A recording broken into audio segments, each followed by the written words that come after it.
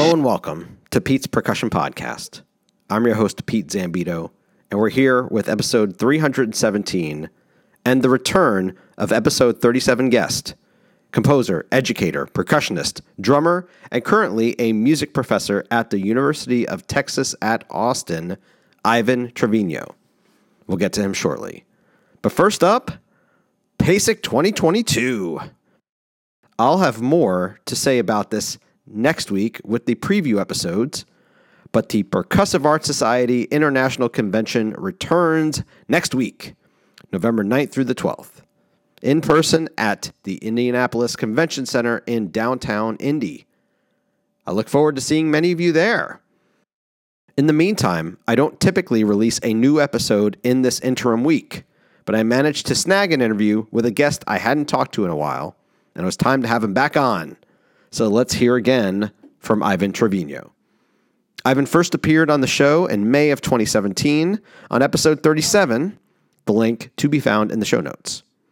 I've connected with Ivan over the years at PASIC since then, and we talked about him returning, but it was definitely time now because a lot has changed for him over the past 5 years. For background, Ivan Trevino is a performer and educator and is best known for being a prolific composer in and around percussion.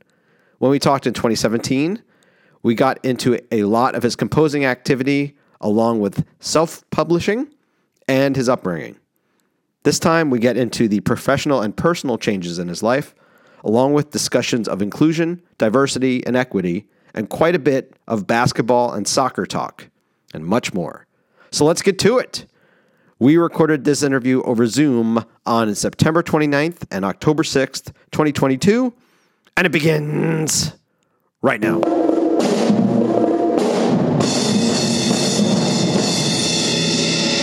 Ivan had you on 5.5 years ago at this point, and I want to know, well, let's start with professionally. What kinds of things have changed for you since the time that we last talked? Because I believe the last time we chatted, one of the things you were doing was working at Baylor here and there. Is that correct? Yeah, that's right. I was doing that, and I was making the drive to Waco, Texas, which is about an hour and a half drive. And I think shortly after that, I moved on from that position. In part just because of the challenges of traveling. And at the same time, I think my wife, Amanda, was pregnant with our first son, Oscar. So there was a lot of changes happening for us. So it was just the right time to move on. But Baylor was great. Working with Todd Meehan was amazing. And so I sort of left the academic space for maybe 4 or 5 years, and was just focusing on composing music and publishing my music, which was, even while I was at Baylor, was still sort of the main thing that I was doing. And it still is to a certain extent. But last year, Tom Burrett called me here at UT Austin and said, hey, we have a position opening. One of our faculty members is sort of leaving pretty suddenly. And I know you're here. And I know we've talked before about you getting involved in some way. So I had to think on it pretty quickly. It seemed like a great opportunity to take on for a number of reasons. One is I love to teach so much, and I didn't really have a teaching home. Like when I would travel and do residencies, I could teach a little bit, but it's not the same as having sort of a studio that you help grow and nurture. So that was one of the big pulls for me. And also, I live 10 minutes from the school, so the commute's awesome. It's a great situation. And I think also I've always had sort of a complicated relationship with academia. And I've spoken out a bit about that. But what made me feel good about taking on this job is Tom also understands the various problems within academia, and he's sort of reshaping and restructuring his program in a number of different ways to sort of meet the moment. And the people at the very top of our music school also understand that. So essentially, they're letting me be me, which means that I can have flexibility with my curriculum from student to student. Some students are writing music, some are really intensely playing like marimba competition repertoire. Some are arranging pop tunes and playing drum set. So having that flexibility means a lot to me, and I feel like I don't necessarily have to fit within a pre-existing system, that they're sort of letting me float around and be flexible. So it's really nice. Is your position at UT Austin full-time? It is. It's a full-time position. Yeah. I teach a studio currently of 14 percussionists. So I do applied lessons, just private lessons. And this semester, that's all that I do. I don't teach any classes, or I'm not involved in percussion ensemble. So it's strictly one-on-one sort of sessions. And I think that lends itself well to having sort of this flexible curriculum that I was talking about. Yeah. Can sort of focus on each student and their goals. So yes, it is a full-time position. I'm here. I have a schedule set up currently that is Tuesday, Wednesday, Thursday. So Monday and Friday, I can work on sort of my composing and other activities. So that's a great setup as well. It is a lot of students, but we have a big studio, and that's sort of part of this position. This position recently I sort of got promoted to assistant professor of practice. Mm-hmm. And the professor of practice track is sort of a professional track for people who maybe chose professional routes of, I don't know, sort of their journey versus maybe taking on more academic things, or getting a doctorate, for example. So yeah, it's great. I feel lucky to be here. Tom's awesome, very supportive. Students are great. Like, it's still a little fresh hopping in. And I hopped in October of last year, so the semester had already started. So they sort of threw me in. But it's been awesome. I really love it. As far as you know, is your position, the way that it's designated, something that's you're available to get promoted through? Yes, it is. So there are a few more levels of promotion within this position. So this is assistant professor of practice, and then they have an associate professor of practice, and then they have a full professor of practice. And they're not quite tenure tracked. And honestly, for me, I feel fine with that. I feel like there's pluses and minuses to that. One of the nice things is that I don't have to deal with so much prep in terms of the tenure track and what that means, and all of the additional things that come with that. I think it's a good balance for me personally, but I could see someone else in this position maybe, wanting that part of it, but I'm okay with that. Yeah, well, for instance, are you being asked to do committee work? Not at the moment. Okay. And I think if promotion happens, I think that might become a little bit part of the job, or maybe asking me to do a little bit more.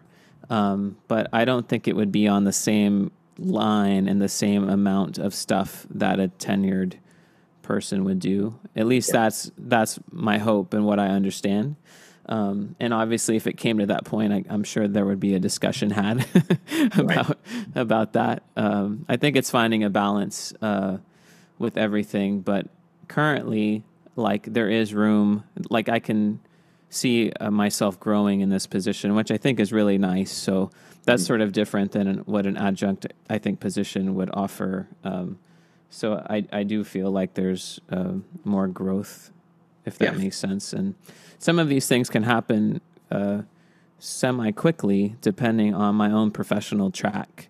Right. So if I have a lot going on and there's a case to be made, like, oh, wow, like Ivan is doing a ton of different things and bringing a lot of impact and recognition to the school, then I can, on my own, say, okay, I think it's time that we consider this, and then we would move on from there. But so there is some, I guess, ownership in this position that I feel, which is really nice.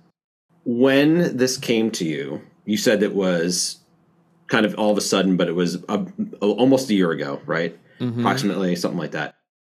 Did you happen to be more open to this opportunity at that particular time versus if it had happened a couple years earlier? Yeah, I think so, Pete. I think the fact that we have a family at home, and the fact that before this job, I was traveling a lot more, and I could see how that was going to be more difficult. And at the same time, I'm not sure I would have seeked out another job outside of Austin because we really have roots here. So Yes. this would have been the only place, or maybe one of the other schools in the area, like Austin Community College, where I would have sort of settled down in that respect. But it makes a lot of sense in terms of having a family.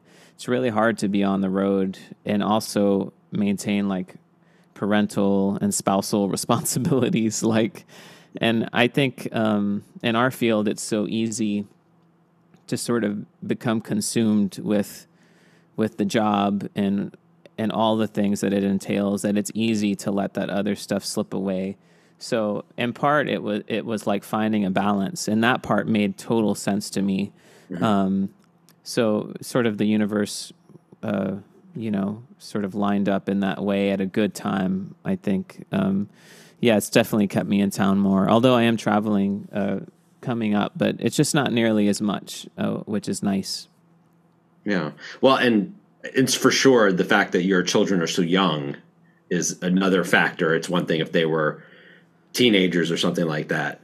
Oh, totally. You're exactly right. Yes. And my wife works full time as well, so like it would it would be real. I'm not sure how we would do it if either one of us was away for stretches at a time. Yeah. And like there are some exceptions, like I mentioned, I'm traveling coming up. I'm heading back to my alma mater, Eastman, for about a week to do a project out there. But I think I'm more sort of picky about the things that I do now, because not because I don't feel like all of these opportunities are valuable, but I value the family time more, and that's important to me. Yeah. Well, and I was thinking additionally, because of the fact that Tom is the head of the program, I think it's easier for you to kind of come in as and know that everything's not your responsibility. You're kind of like you can fit into what Tom already has going. Totally. Yes, that's exactly right. I'm not sure that I would be able to oversee a whole program the way that Tom is able to do it. Obviously, he has his own performing career as well, and he navigates it super well.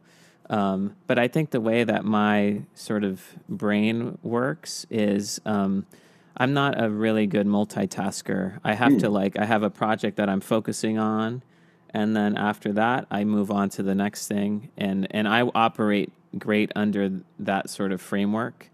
So running a whole program would be challenging, and I am very lucky that Tom does it so well, and I'm lucky that he does all of that stuff to just sort of let me, do my thing here, and I don't feel too overwhelmed in this position. It seems like a good balance. Oh, well, this can lead kind of into the next thing, but it sounds like when you have your composing projects, it sounds like it's kind of thing like if you are commissioned and someone's like, "Hey, how's that going?" and you're like, "I literally have not started because that's not how this goes." Right. Yeah, I think that's a good point. I do have a composing calendar set up where I know when certain projects might be wrapped up and when certain projects are started. Yeah. And I just try to set those expectations up front with people. If they commission me and we've agreed on a particular project, and I've even emailed this before, and I've said, don't worry if you haven't heard from me in a while. It doesn't mean that I'm not thinking about the project or I'm not working on the project, but I have a system in place. So as we get closer, you're going to hear more from me. So I just try to set those things up front so people know. But yes, it has to be compartmentalized in that way for me to function. And I also try to do this all within the framework of work days, weekdays, so Mhm. that I have a weekend with the kids. So I'm trying not to work during that time. So I mean, the weekdays, especially when there's a project looming, can feel a little pressing. But so far, I haven't had an issue meeting most, almost all the deadlines. If not, I've been really close, which is good. I don't like to be really late on commissions. I try to my best to meet them, or at least be in a place that is acceptable enough, if that makes sense. Sure. Yeah. Yeah. Yeah. Related to your writing, over the last, we talked a lot about this, the first time I talked to you way back when, but I'm curious over the last 5 years or so if your influences in what you take in as a musician, as a composer, has that influenced what you write, and how so? Yeah, I think so, Pete. You know, during the pandemic, I started listening to a lot of an artist from Veracruz, Mexico. Her name is Natalia Lafourcade. Oh yes, She's awesome, he's right? awesome. I know. She's so great. She just sold out Carnegie Hall, which is like incredible. I feel like as I've gotten a little bit older, I've been gravitating towards music that reflects my own roots. Yeah. That's been important to me, especially as like my parents have gotten older, and I realized like my connection to my roots might not might not always be here, and I'm trying to listen to more music that connects me to them. And I think that's one thing that I've really been doing lately. And I think that vibe has sort of, it just sneaks into my own writing too. I wrote a piece back around when we did our podcast called Immigrant Song. It's a marimba solo I wrote for my mom. And recently, there's a school that's going to the Midwest Clinic that is, they asked me to arrange that song for like a larger group. And that's been so much fun because I've really like dove into the sort of Mexican, Latin American percussion sounds that Natalia has in a lot of her music, to really just like have it be forward and present. Like as a marimba solo, there's definitely elements of that kind of music, but once you add the percussion stuff, it like takes it directly into that genre. Yeah. So that's been a lot of fun, and I think in part that's been because of Natalia's influence, in terms of also her embracing her roots. Like it's funny, our trajectories are sort of similar. Like she came out with an indie rock record first, Yeah. and then as she's gotten older, it's like she's come out with a lot of Mexican-inspired, Latin American-inspired albums, and I'm sort of finding some of that in my own writing as well. So yeah, it definitely happens, and at the same time, there's a lot of music that swims in my head. So sometimes, like my off time is like just it's okay not to have music happening all the time in terms of what I'm listening to, because it can get a little much. So sometimes, like my listening time is like podcasting or something. Sure, yeah, Like, yeah. and that's helpful too, just to give my brain a rest. So there's balance in all of it, I think. You said that as part of your job, you are working with people who are composing as an aspect, and I'm curious, how much time do you spend talking with them about influences or about where they might be coming from, so you can kind of help guide?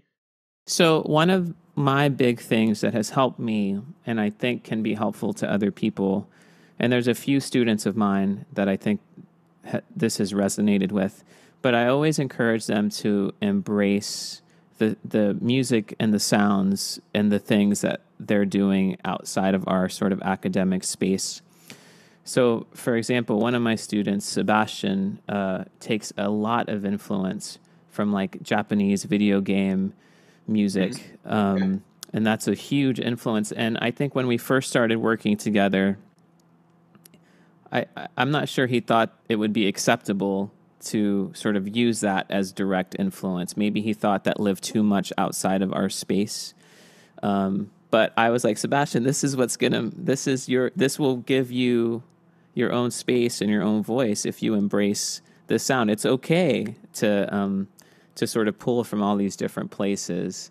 And like his trajectory and what he's done since, I think is awesome. And it's super like inspiring for me to see him pull from these influences. And like what happens, I think, and this happens for me too, is when you're sort of incorporating influences that you enjoy and you like, then you want to do the work.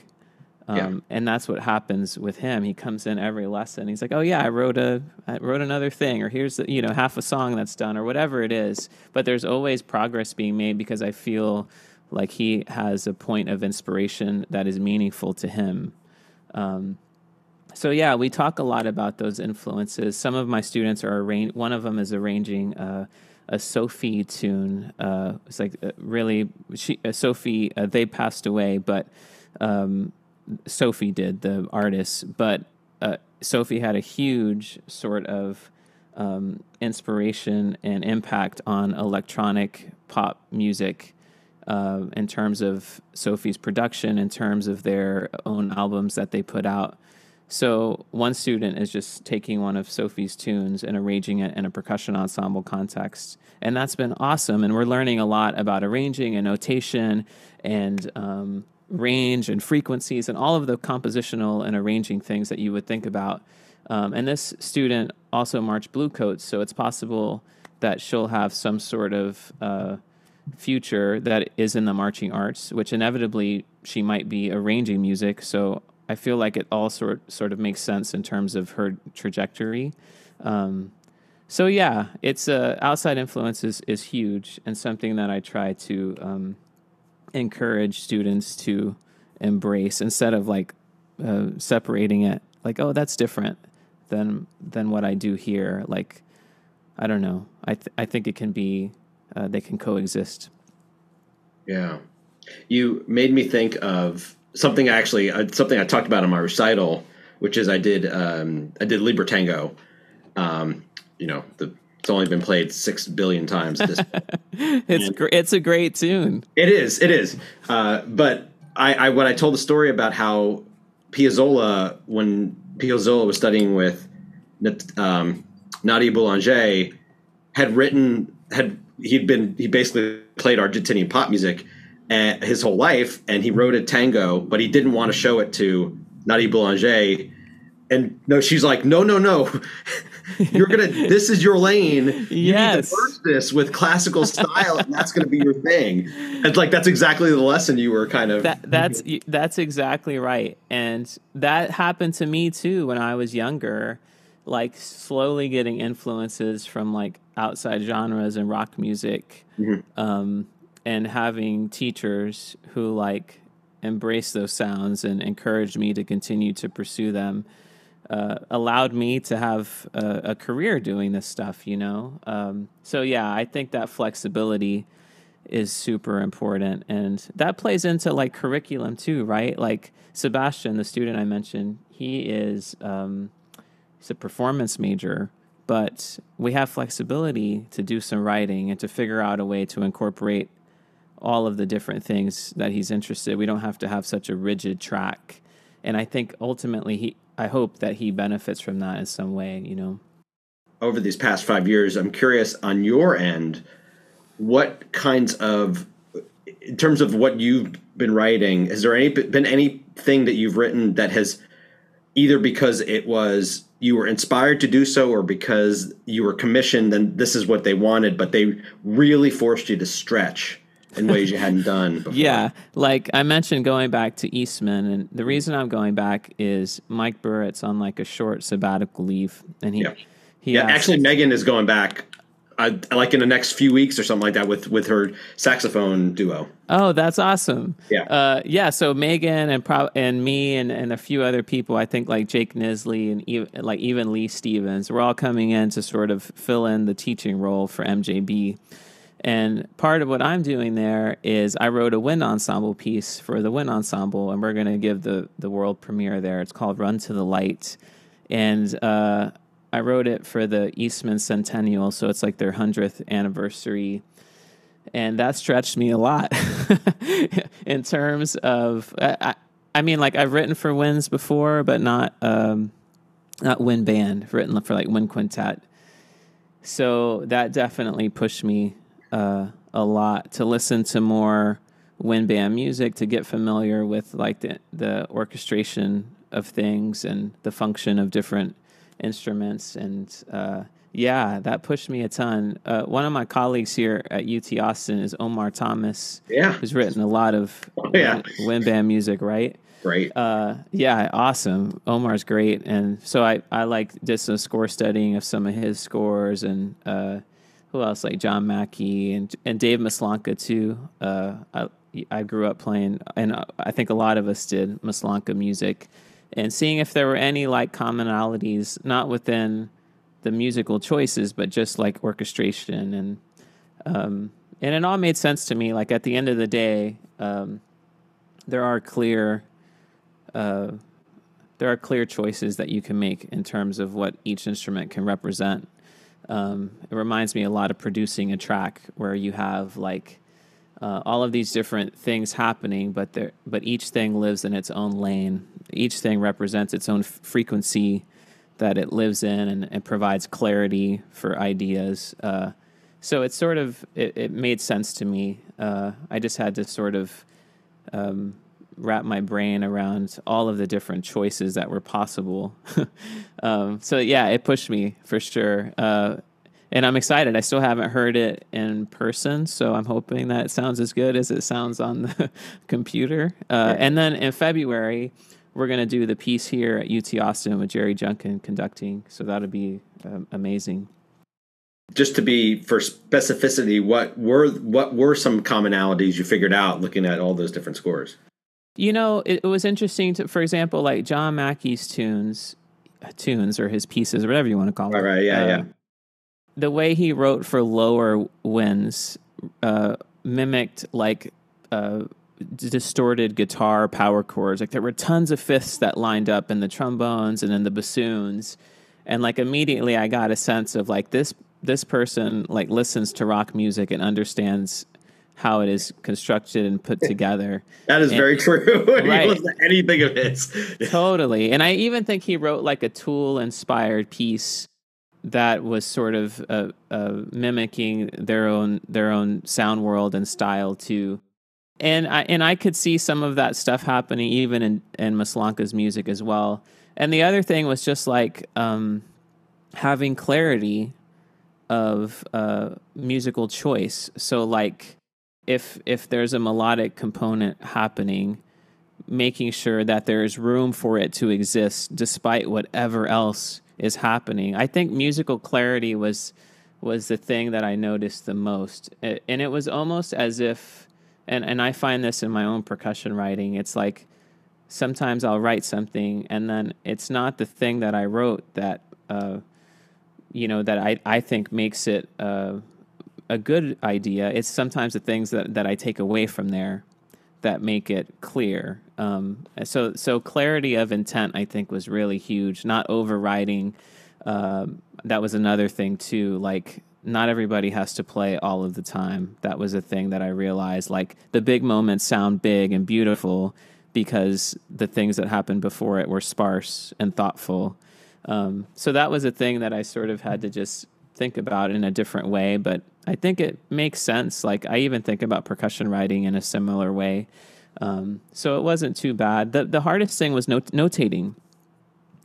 And that's something I think I would just, from now on, I'm just going to bite the bullet and hire someone else to like take over the notation, because that was hard. And I actually got some hand issues from it, from all the computer work and shortcuts and whatnot. Trying to put all the slur markings in and everything. Exactly. It was like, oh my gosh, it was more, that was the hardest part for me actually. And I'm like recovering and my hands are much better, but like that piece, like definitely took a lot out of me.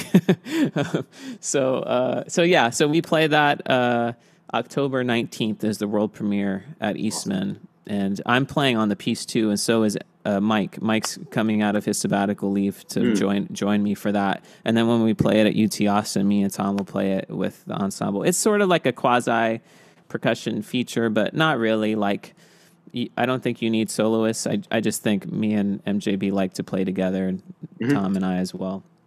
It's good. And then what you can do is after you and Mike play it together, you can show that tape to Tom and just go like, okay. I just be like, is this guy any good? You know, like Tom. He always, what's his running joke? He says, "Oh, I'm the better looking Burritt." That's what he always says. He's just joking. You know? Right. I think he's the younger one. He said that when I had him on, he's like, "Well, only one of us is Dr. Burritt, actually." That's right. And then he said, he's like, the only problem though is he knows Mike can rip off like 5 just like cut downs in like a minute without a break. So yeah, that's right. It has been cool. Like I obviously, like, I know both of them really well, and I know their families really well, and it's been awesome to see how they approach running a studio in similar ways and also in different ways, which I think has been great. Like, and then I also studied with John Beck, who had like his own approach. So it's just been cool to see how different people run their programs in different ways, and they can all be done really well. You know, just interesting. How much, pandemic wise, I have to imagine that had to have been really hard because of the fact that so much of what you do is not only like writing, but it's your work getting performed. So what did that period end up being like, though? That strongly, it was tough, but at the same time, one of the things that I feel lucky about is that, and I think I talked about this on our last podcast, but I chose to self-publish my music a long time ago. And when the pandemic happened, initially nobody was playing music, but then eventually people started to play again, and we started to get together and mask.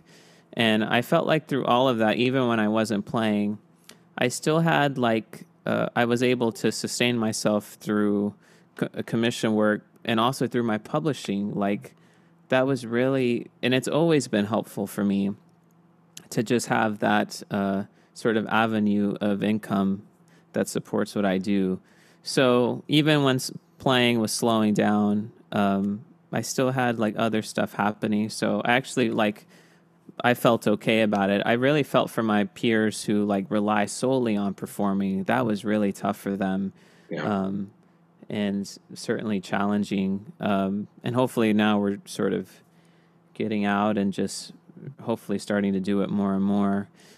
So yeah, the self-publishing thing was really big, and that's something that I really try to instill in my own students too. Like, have ownership of your work, because you never know, like, if something takes off, or if a movie comes asking for a licensing deal or whatever it is that you cannot envision in this moment, you will be so happy that you hung on to that.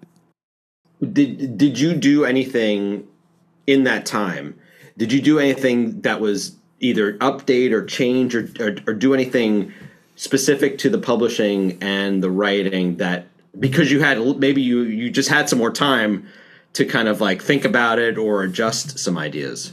Yeah. The one thing that I did was, and I mentioned this earlier in terms of notating, I think it made me realize that the publishing stuff actually takes a lot of time. It takes a lot of time to send out music, to work with distributors, to do the invoicing, to do marching band licenses, like all of the various things that it means to publish. And when UT approached me with their gig, I knew like I couldn't do all of this stuff and I needed help. I've was able to hire someone as a part-time assistant, Paige DeDecker, who's an amazing Mhm. percussionist Yeah. from Florida, and who also works for like Neefnorf and does a lot of different marketing and organizational work for a number of different things. And she's also a public school teacher. And she said, "Yeah, I could do this. I have time to help." And so that was one of the biggest changes for me, was just realizing that it was like I couldn't do it all, and I didn't want to take time away from family stuff to like be doing paperwork. So I bit the bullet and hired someone to help, and Paige has been amazing. She's so much more organized than me. So like it takes her half the time or even less to do some of the same tasks that it takes me. Like my brain just works in a very slow process sort of way, Yeah. and hers works in a very quick way. And so it's awesome. It's great. It saves me a lot of time, and she works very efficiently. And yeah, so that was a big change. And I sort of realized it through the pandemic as things started picking up again. I was like, wow, like this is actually a lot of work. And would have just been too much to handle. Plus, like writing music on top of that, right?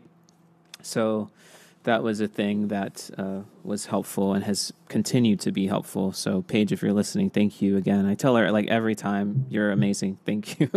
She's awesome. Yeah.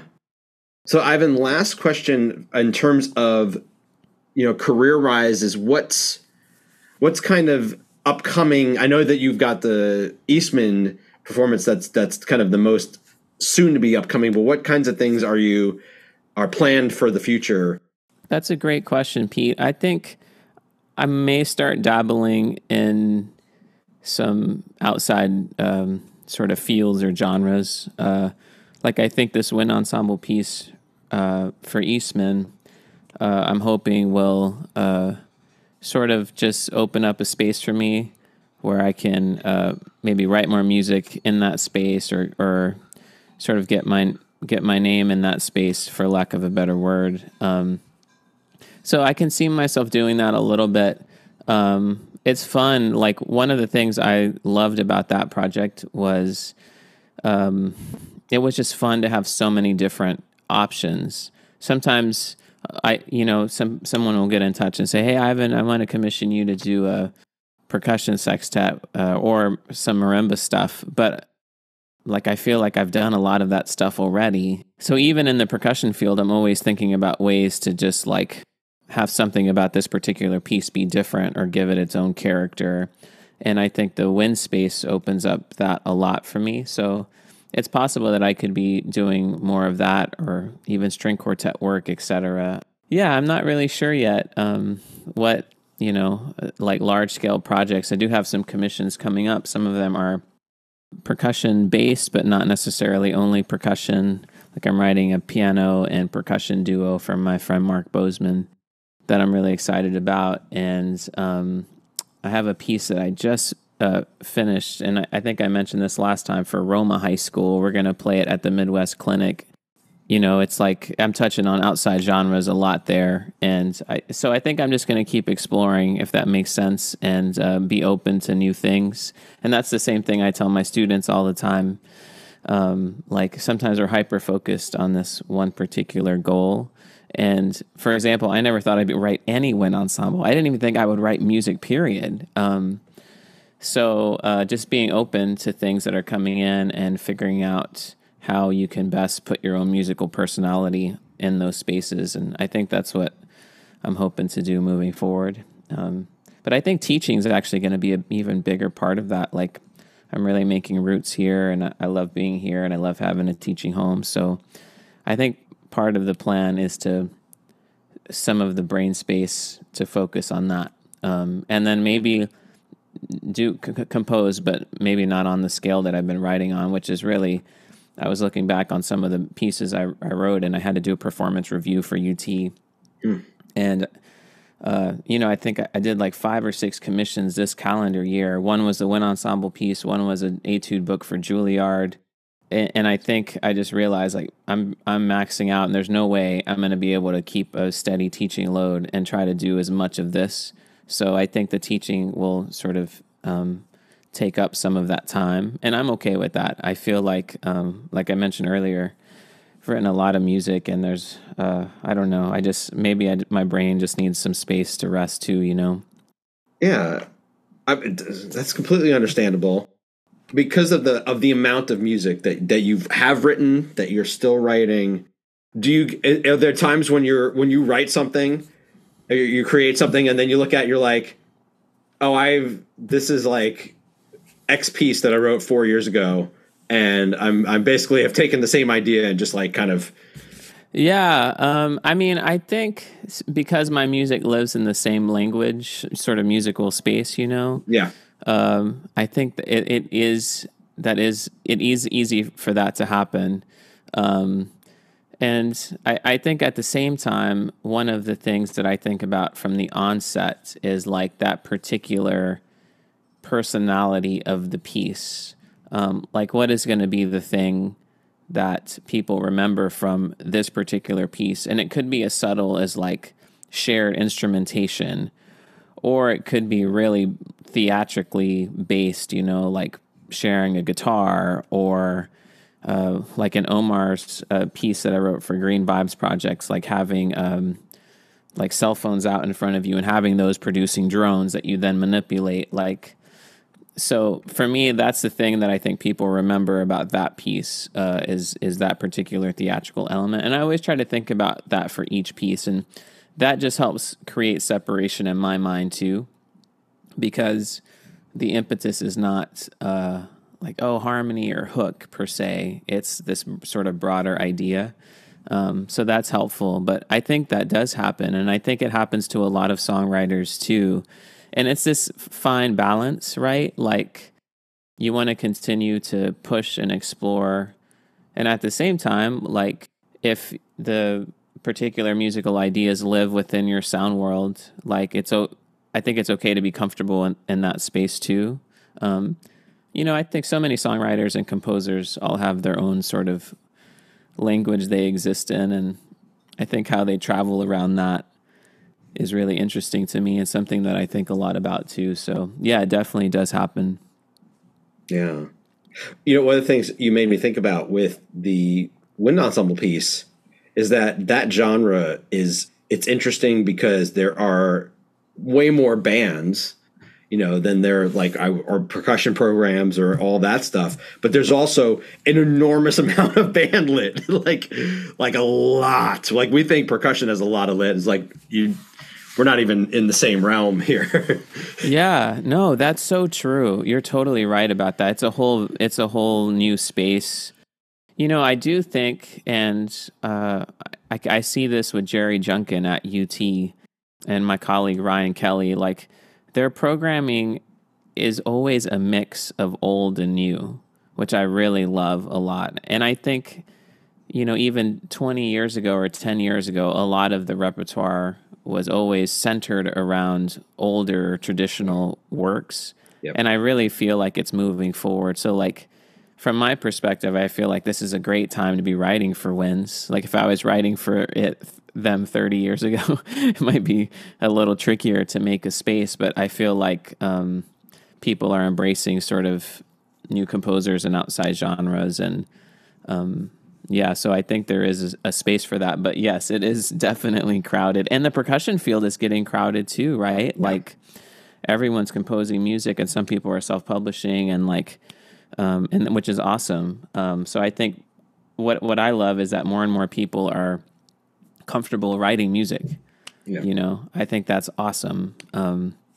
And that was certainly, I think that comfort level was certainly hard for me to feel at the onset of my composing. Like, should I be writing in this way? It's like, is this too poppy? Is this too indie? But at the end of the day, it was like just getting it out of my head and onto paper made me feel better, and sort of worked out, you know?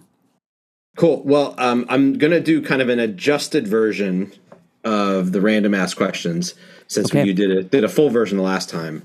I want to start kind of like go in on this point. You know, you made this point about is related to composition, but that a lot of in bands, I know I've seen this with my own colleagues, that they're looking at more composers, more younger composers, more living composers, and in particular, more composers who are non-white or not white men, basically, as so much of that genre is.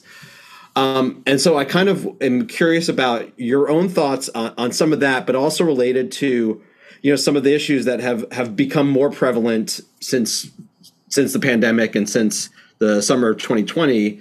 I know relatedly, you posted a video kind of around when a lot of the George Floyd items came up about your own experiences. Definitely, like what I felt was racially profiled, right? Yes. Yeah. Yeah, I'm happy to talk about that. It's interesting, like even taking a step back.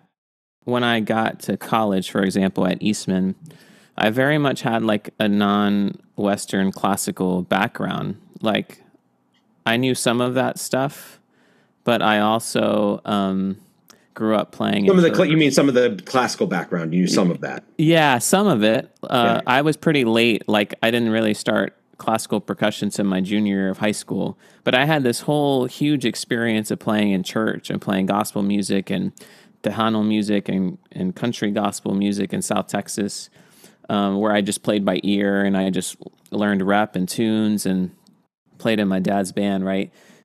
When I started classical percussion, and even thinking back on it now, I never really had like people who looked like me or of my cultural background that I really knew about or looked up to, right? Like most of the people I looked up to, like you said, were white men. At the time, I never really thought about like that not being like representative of our broader culture.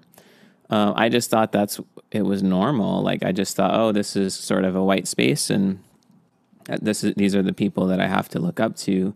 Now that I've become more well known as a composer and a performer, like I want people who are maybe like me to understand like that it is possible. There is a space, and that space is getting bigger. Like it's narrow, but it's starting to widen a little bit. And I had a conversation with Tom Burrett, my colleague, and one of the prompts in my performance review was about diversity, equity, and inclusion. And like the very first thing that I said was like Mexican American like starts my bio because I believe representation matters.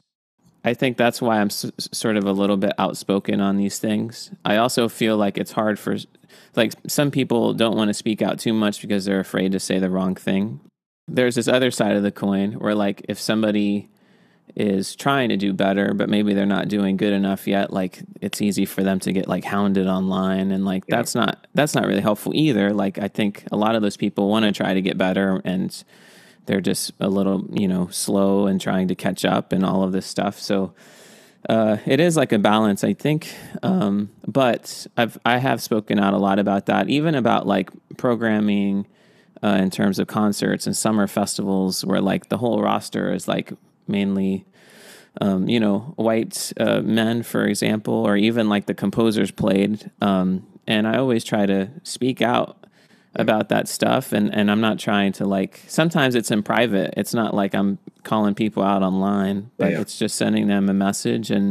Or even if somebody asks me to do something, like, hey, we're putting together this huge thing. And then like the roster has like, 12 men and 1 or 2 women. It's like sometimes I'll say, well, maybe we should, can you re-examine that a little bit before I hop on? Like, because I feel like maybe someone in a position like mine or somebody who has some sort of like, I don't know, I don't want to say pull, but like who maybe has just I don't know, like a perspective that maybe other people aren't thinking of can help push them along too.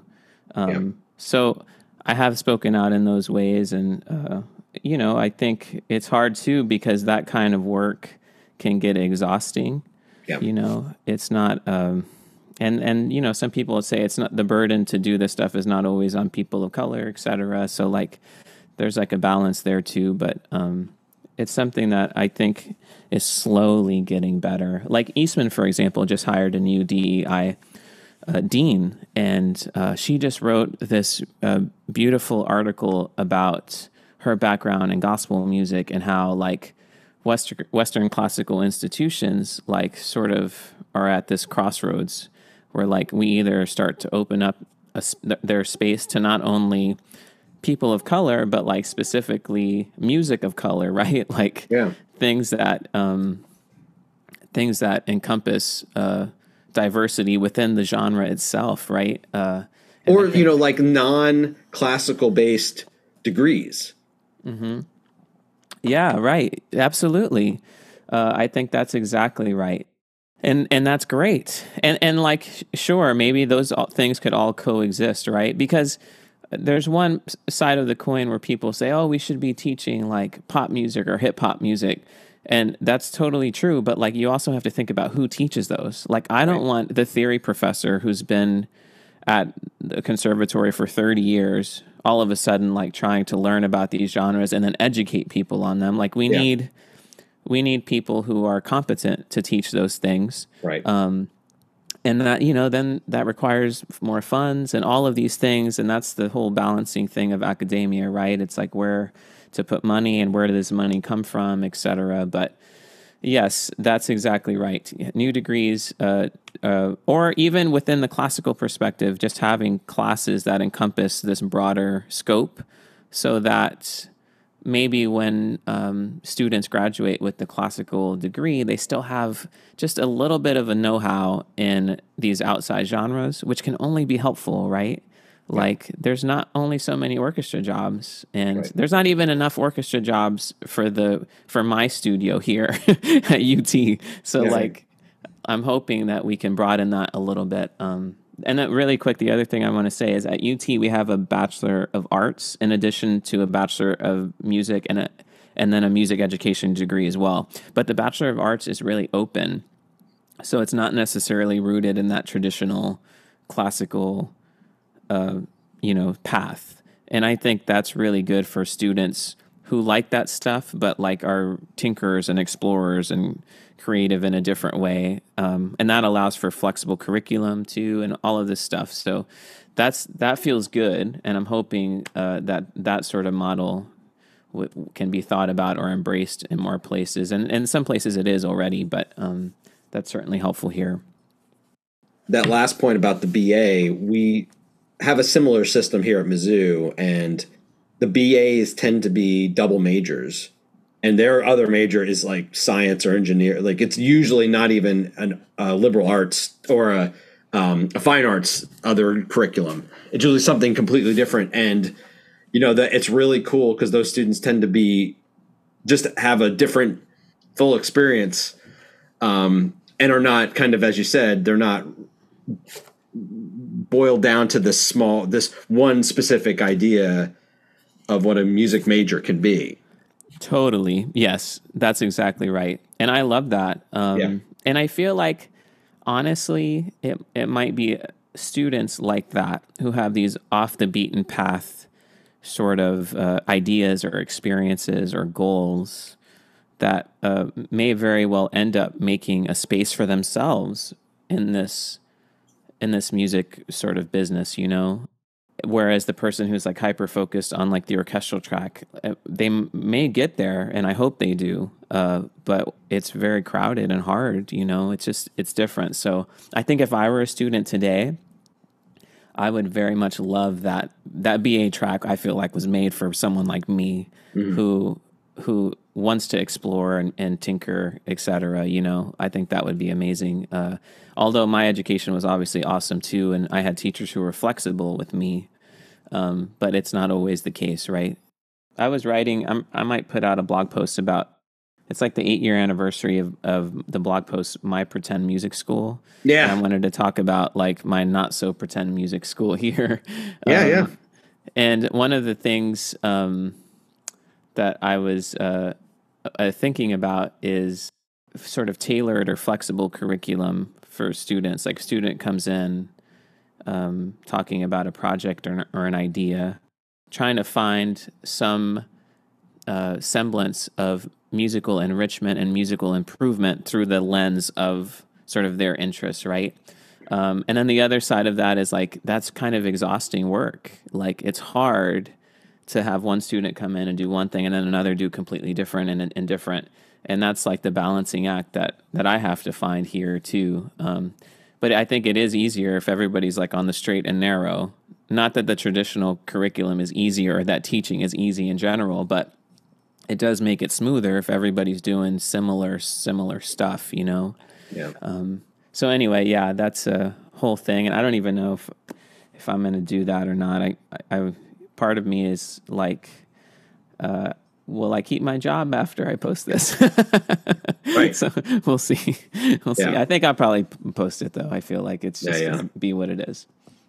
Right. You change words. You say like University of Lexus at Jostin. Exactly. No relation. Yeah. Yeah. Nice.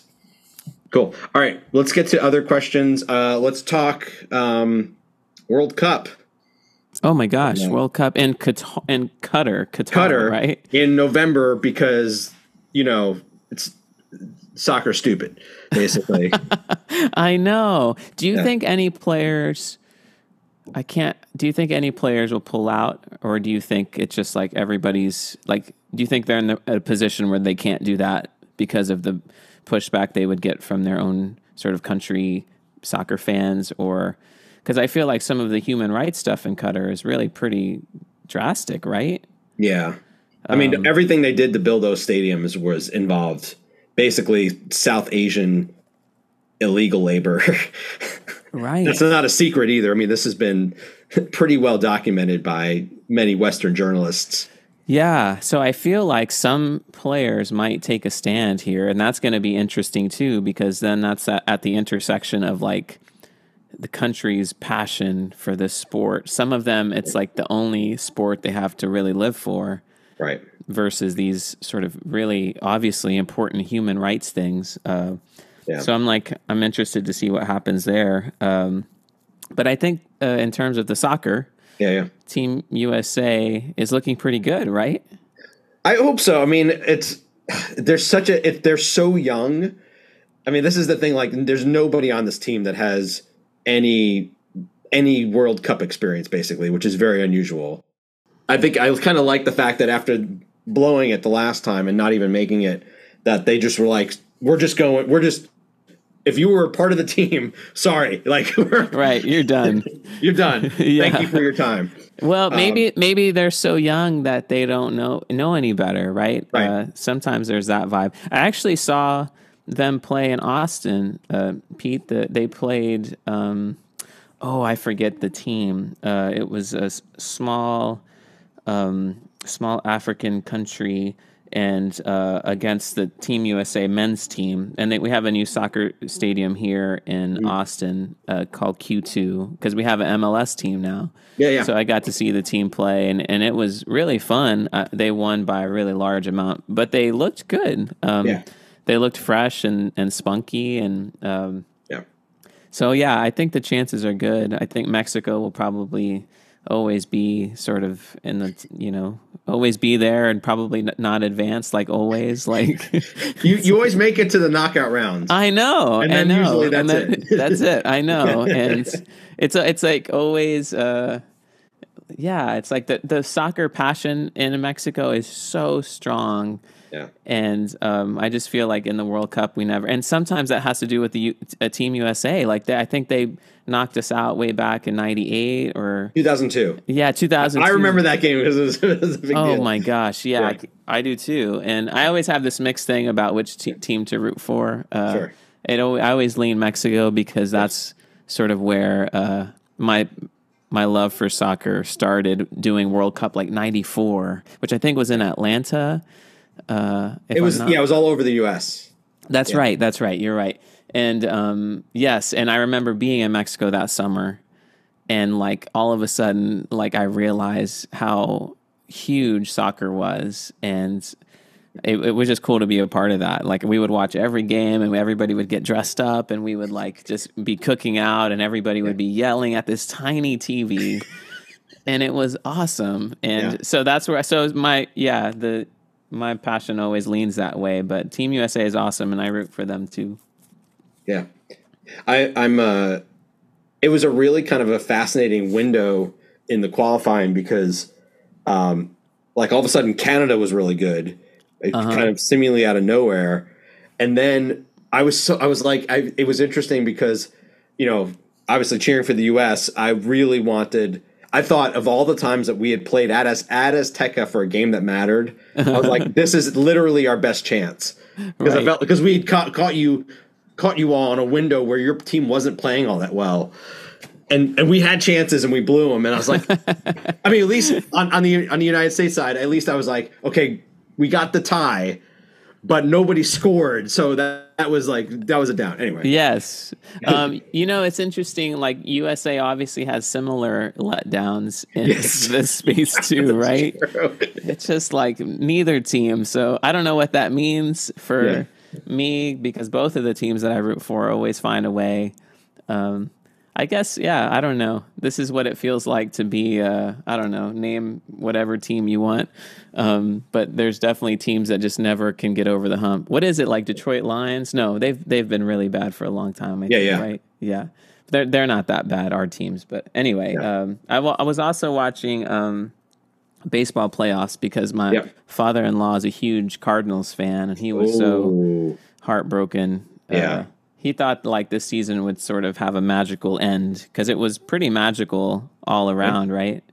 So I've been keeping up with a ton of sports stuff, World Cup included, and the playoffs here too.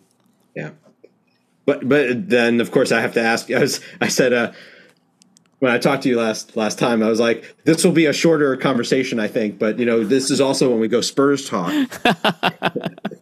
Yeah, well, I think. So there's Wembayama, right, Victor? Yeah. Who's been on the Spurs radar for a long time. He actually plays for Tony Parker's team in France. So there's a Spurs connection. Yeah. And I think we've sort of been planning our sort of cycle around Victor. I'm serious. Cycle. I like this. Cycle. That's a nice phrase for that. It's a nice phrase for tanking, right? Yes. Yeah, so we've been planning this, I think, for at least a couple years or a few years because Victor's he's been making waves in Europe for a long time. And he's still only 18. Only 18. Wow. I mean, he's amazing. Did you see him play his couple games in Vegas? I've watched clips of him. I didn't get the chance to see him, but apparently I heard it was like everything you can imagine. I mean, it's and crazy. More. He's 7'4". He dribbles like a guard. He's got a 3-point shot. He's in the paint. He's blocking shots. It's like he's all of these different players put together. It's just if he could stay healthy, right? Because he's so tall, and sometimes those guys tend to get injured. But so I think that's what our season is going to be this year. I'm pretty sure because we're playing. I don't think we have a player over 26 playing in the starting lineup or on the bench. Like it's all young guys. It's all rebuilding. So I think that's what it is, and I think everybody's probably okay with that. Like we've been in contention for so long. I feel like having an off year. I mean, we've had a couple off years, the last couple, but at least we've been in the hunt. But this one's going to be different. I think it's going to be. I'm not used to this, Yeah. Well, I mean, we had a 20-year playoff run, right? I know. It was crazy. So I guess the tide is turning. So we'll see what happens. You got 5 titles out of it, I know. I feel like we could have a couple more in there too. I know, that's what's wild. I know we could. We really in 2006, we were playing Dallas in the Western Conference Finals. Manu tries to block a Dirk dunk with a few seconds left. Yeah. Dirk hits the free throws. They go up. They end up beating us in that series, and then they go on to win, right? They lose to the Heat, but no, you're right. That was Who was yes? So who played the Heat in that finals? I forget. The Mavs. They lost. And that's right. That's what it was. Yeah. Yeah. And I feel like we probably could have beaten that Heat team. Yeah. And then obviously 2013. That's just I don't. Whenever it's that anniversary, I stay off of the internet. That's good. Because the Ray Allen shot. Yeah. But you're like, no, then show the 2014 footage when we crushed them. That's right. I agree. And and there's this awesome dunk that Manu had on Chris Bosh in 2014. He dunked right over him with his ball spot. Yeah. It was just like awesome. I was so excited to see that. So when like Drew Tucker's a huge Miami Heat fan, he'll text me the Ray Allen thing. I always send him the Manu dunk right back, you know. That's awesome. Yeah. What did you think about Becky Hammond getting scooped up by the Aces, clearly making the case that she's an awesome coach, like right off the bat? Oh my gosh, she is incredible. And I think she could have had a head coaching job in the NBA, and she might still have one. And I was bummed that I really thought she would be the Spurs coach, and maybe she will. Who knows? Maybe Pop will coach one more year. Maybe she'll coach one more year in the WNBA and come over. But she's an outstanding coach. I just heard an interview with her on Le Batard, and she's like super hyper focused, like type A, like just like what you would want in somebody running a program, and like all of her stuff. She was being asked a lot about the differences between men and women and coaching either one. And she was like, look, the X's and O's are exactly the same. She's like, the other stuff, sure, it's a little different. Like maybe the guys don't listen as well, but like she was like, it's really similar. And she talked a lot about continuing to carve that path. And I think it's going to happen. And she's definitely the one who's going to be the first, like, you know, woman head coach, right? I think that's what's going to happen. I can't imagine it being someone else, given what she's done for, you know, for women in those roles, and like how she just won a title in her first year. Yeah. It's like amazing. Yeah, she's great. And she's been great for the city of San Antonio. Like, she's awesome. Love Coach Becky. Yeah. The only person that came to mind that I think if someone were to make this hire, I think it would be pretty great is Dawn Staley at South Carolina.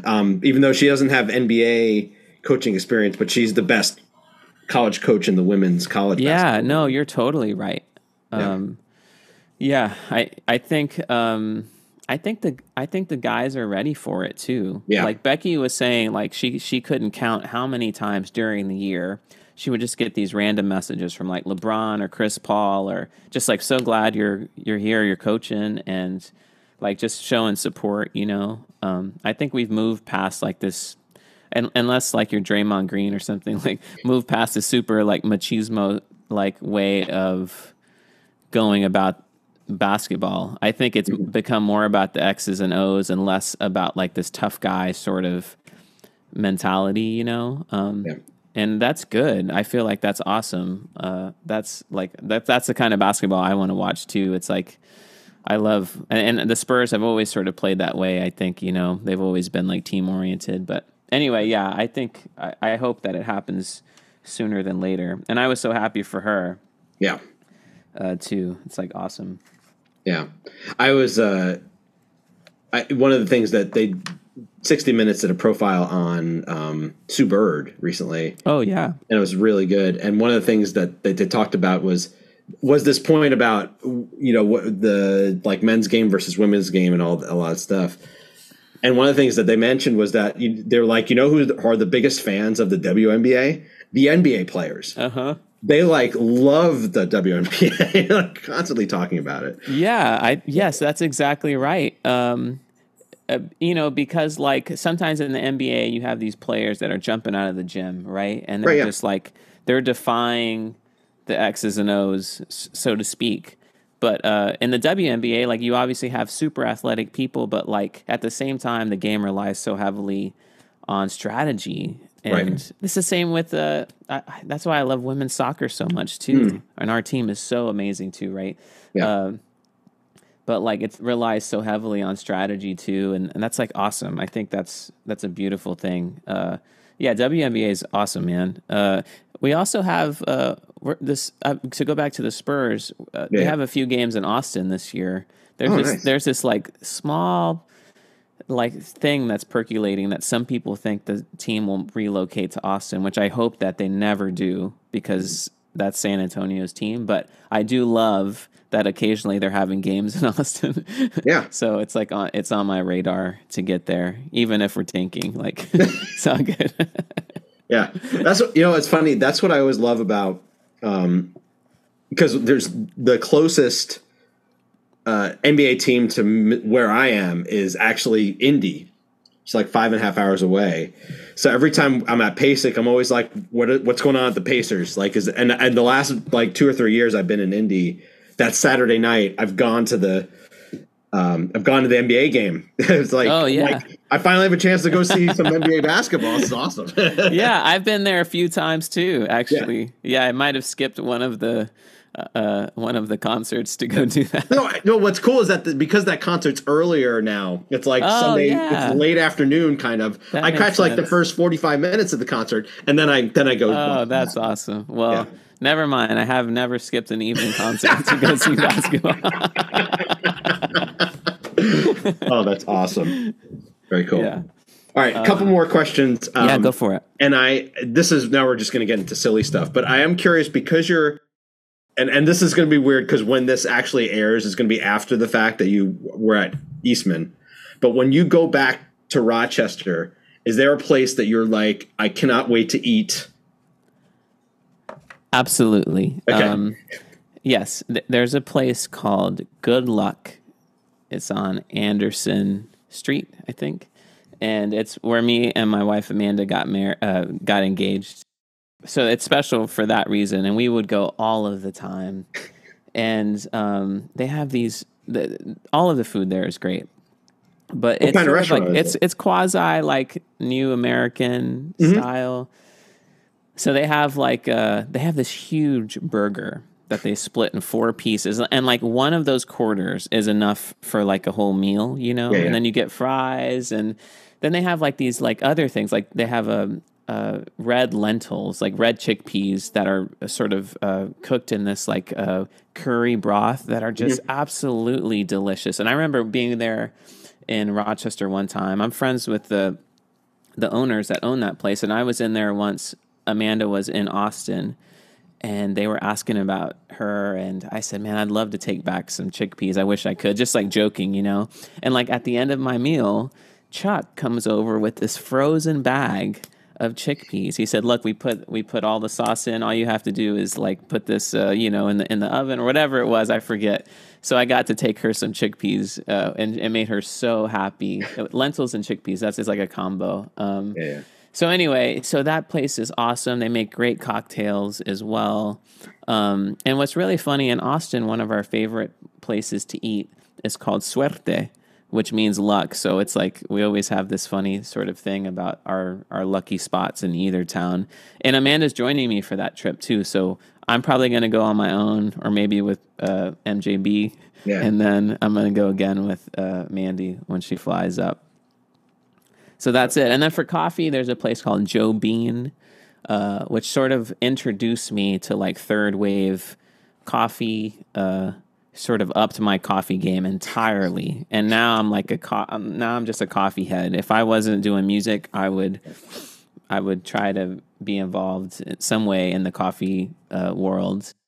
But Joe Bean like introduced me to this whole new way of thinking about coffee, and so I'm sure I'll go back there just to pay gratitude to them and have a good cup of coffee. Yeah. Well, and also because you're at UT Austin, you got to up your game to just get near Tom Burrett's coffee game. No, mine's way better. Oh, wow. Nice. I always tease him about that. Yeah. No, there's a place that we've been to here. It's a little bitty food trailer, a coffee trailer called Desnudo, which means nude or naked in Spanish. Yeah. And Desnudo is awesome because they work directly with like Colombian farmers. There's 2 brothers, Juan and Sergio. They travel to Colombia from time to time. They work with the farmers. They're trying to up the farmers' game, like teach them about these new farming methods, etc. And then they come to Austin. They roast the beans themselves. They have a roastery, and then they come to their food trailer, and they're open 6 days a week there. So 6 days there. The seventh day they're roasting. Then they're traveling to Colombia from time to time. But it's all single estate coffee, so it's not even single origin. It like comes from the same farm. So Tom and I have been there a few times, and we've seen students hear us talking about it, and then I'll randomly see some of them there. So we're just trying to keep those guys in business and growing, so yeah. That's nice. Very cool. All right. What is your, I don't know that I asked you this. No, I definitely, because I didn't have the question yet. What is your go-to karaoke song? Oh my gosh. I don't, karaoke, like, that's one of the things that does not like compute. like I love music and I feel like I should love karaoke, but every time I go, I get like this weird, uncomfortable feeling and I don't know what it is. So I don't really have one, but if I did have a song, it'd probably be like, I don't know. I'd probably sing a Selena song, or it would be like maybe like a old Green Day song, like Basket Case, or that's always a fun one, right? Of course. And I feel like I could get that Billy Joe voice. I used to sing like that when I was younger. Nice. I feel like I could get it back. So maybe it would be that.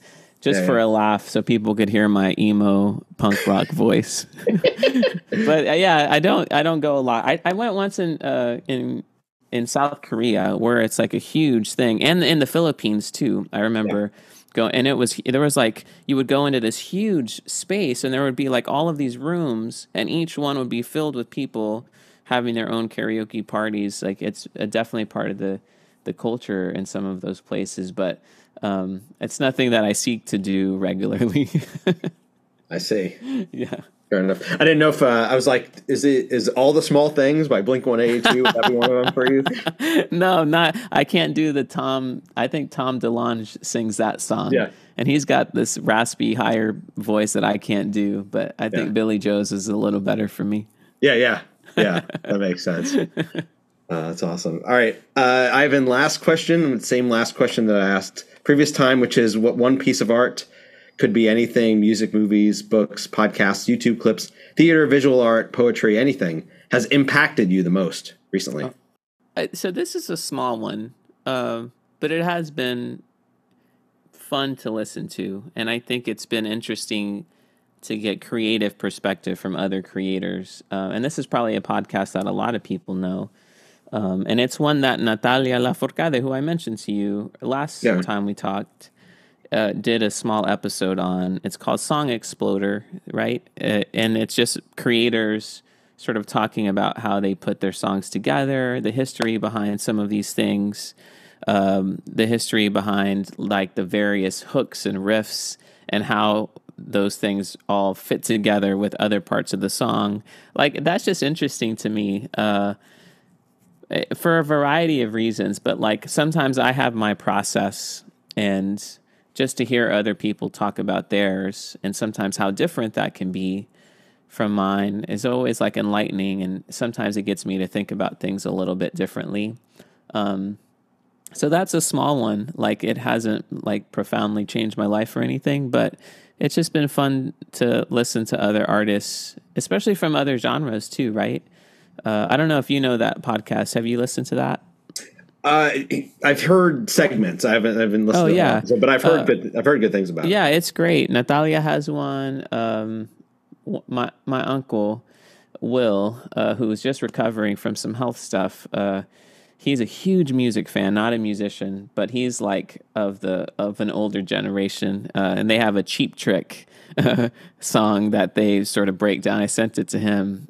So their genre spanned like across all sort of time periods. I think Steve Reich has one about different trains. I think Halsey has one, and Natalia's is so great. And there's actually a Netflix like documentary called Song Exploder 2, where like they actually interview the musicians, and Natalia is one of the video ones too. Totally worth watching. So yeah, that particular thing has been really cool for me to just sort of dive into when I'm doing the dishes, or the kids are taking a nap and I have a moment, which doesn't happen a lot. But so maybe that one is something worth checking out. Ivan, we're done. Pete, you're awesome. Thanks so much. You're a great interviewer, Pete. Oh, thanks. Yeah, your voice. I might have said this to you last time, but your voice reminds me a hair of Adnan Burke. Adnan? He used to be an ESPN commentator. Oh, yeah. And then he does Cinephile, and he does all sorts of stuff. But like, there's a quality to your voice that reminds me of him, and I love him. He's awesome. So that's a compliment. Thank you. Yes, absolutely. I appreciate it. Yeah, this was fun. Thank you. Yeah, I agree. I'm glad we got back together into this again. It was time.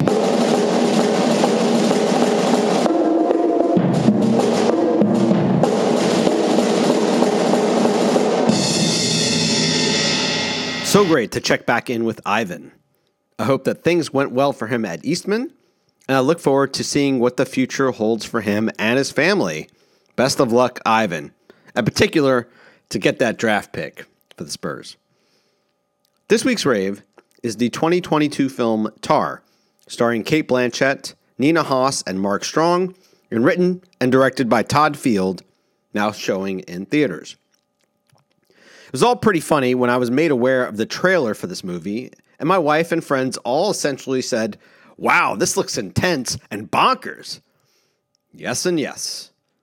The Tar in question, and yes, if you've seen the font for the ad, it includes the accent mark, which has no bearing on the actual pronunciation, is Lydia Tar, played well and convincingly by Cate Blanchett. Blanchett plays Lydia Tar, an orchestral conductor at the top of her game and at the top of the world, directing orchestras all over, having a teaching appointment at Juilliard, articles written about her, profiles, she's just written an autobiography, and she's a former protege of Leonard Bernstein, and is about to finish recording all 9 of Gustav Mahler's symphonies. She's married to her longtime partner, played by Nina Hoss, herself a concertmaster at one of the orchestras Blanchett's character conducts at, and is advising and friends with Mark Strong, who's playing a longtime conductor in his own right. When the movie begins, Blanchett's at the top of her game, and over the next 2.5 hours of movie time, it's her downfall. So there's a lot to talk about here. For one, the runtime, which is over 2.5 hours, is long, but completely irrelevant. The movie moves at a very quick pace, and honestly, could have been a lot longer. So they left a lot out. 2, the performance of Strong is decent, but Hoss is really good in her role. She both looked the part, played the instrument well, and all orchestral musicians seem to be current and regular players on all of their instruments. 3, the reality of the classical world was mostly captured. There's some items about blind auditions and folks wearing high heels during them, master classes that could go off the rails, which I've been to some of those, the pickiness of conductors, the tiring nature of playing, the differences from one professional player to another, the importance of scores and score reading, those that were specifically marked, all of that was there. And it was also clear how insular this world is, and how Tar's importance is really specific to a singular group of people and not necessarily a very large audience. 4, Blanchett's conducting was, not bad. There were some gestures and items she was doing that definitely seemed strange, but her command of the podium and musical content were pretty strong. And 5, Blanchett was honestly incredible. I'm really not sure what other actor could have pulled this off as well, because she not only had to master and explain music as well as she did, but she also needed to be able to speak multiple languages fluently and do so in the service of directing music rehearsal, which is really hard to do. Cate Blanchett's already won 2 Oscars, and she will be nominated, and I think she might be a shoo-in to win her 3rd at this point, because she's really good, and the movie is really good. If you can, check out Tar and enjoy, or be frightened and freaked out. Both could happen. And that's our show. Subscribe to the podcast on Apple Podcasts and leave a comment and a rating. You can always find every episode and the show notes at the homepage at PeteZambito.com/Pete's Percussion Podcast, the episodes. The show is also on SoundCloud, Stitcher, Spotify, and many podcast locations. If you're on Facebook, like the page Pete's Percussion Podcast. You can find me there, on Instagram and Twitter at Pete Zambito, or by email at petesperkpod@gmail.com. And I'll catch you next time for part 1 of the PASIC preview episodes. Until then.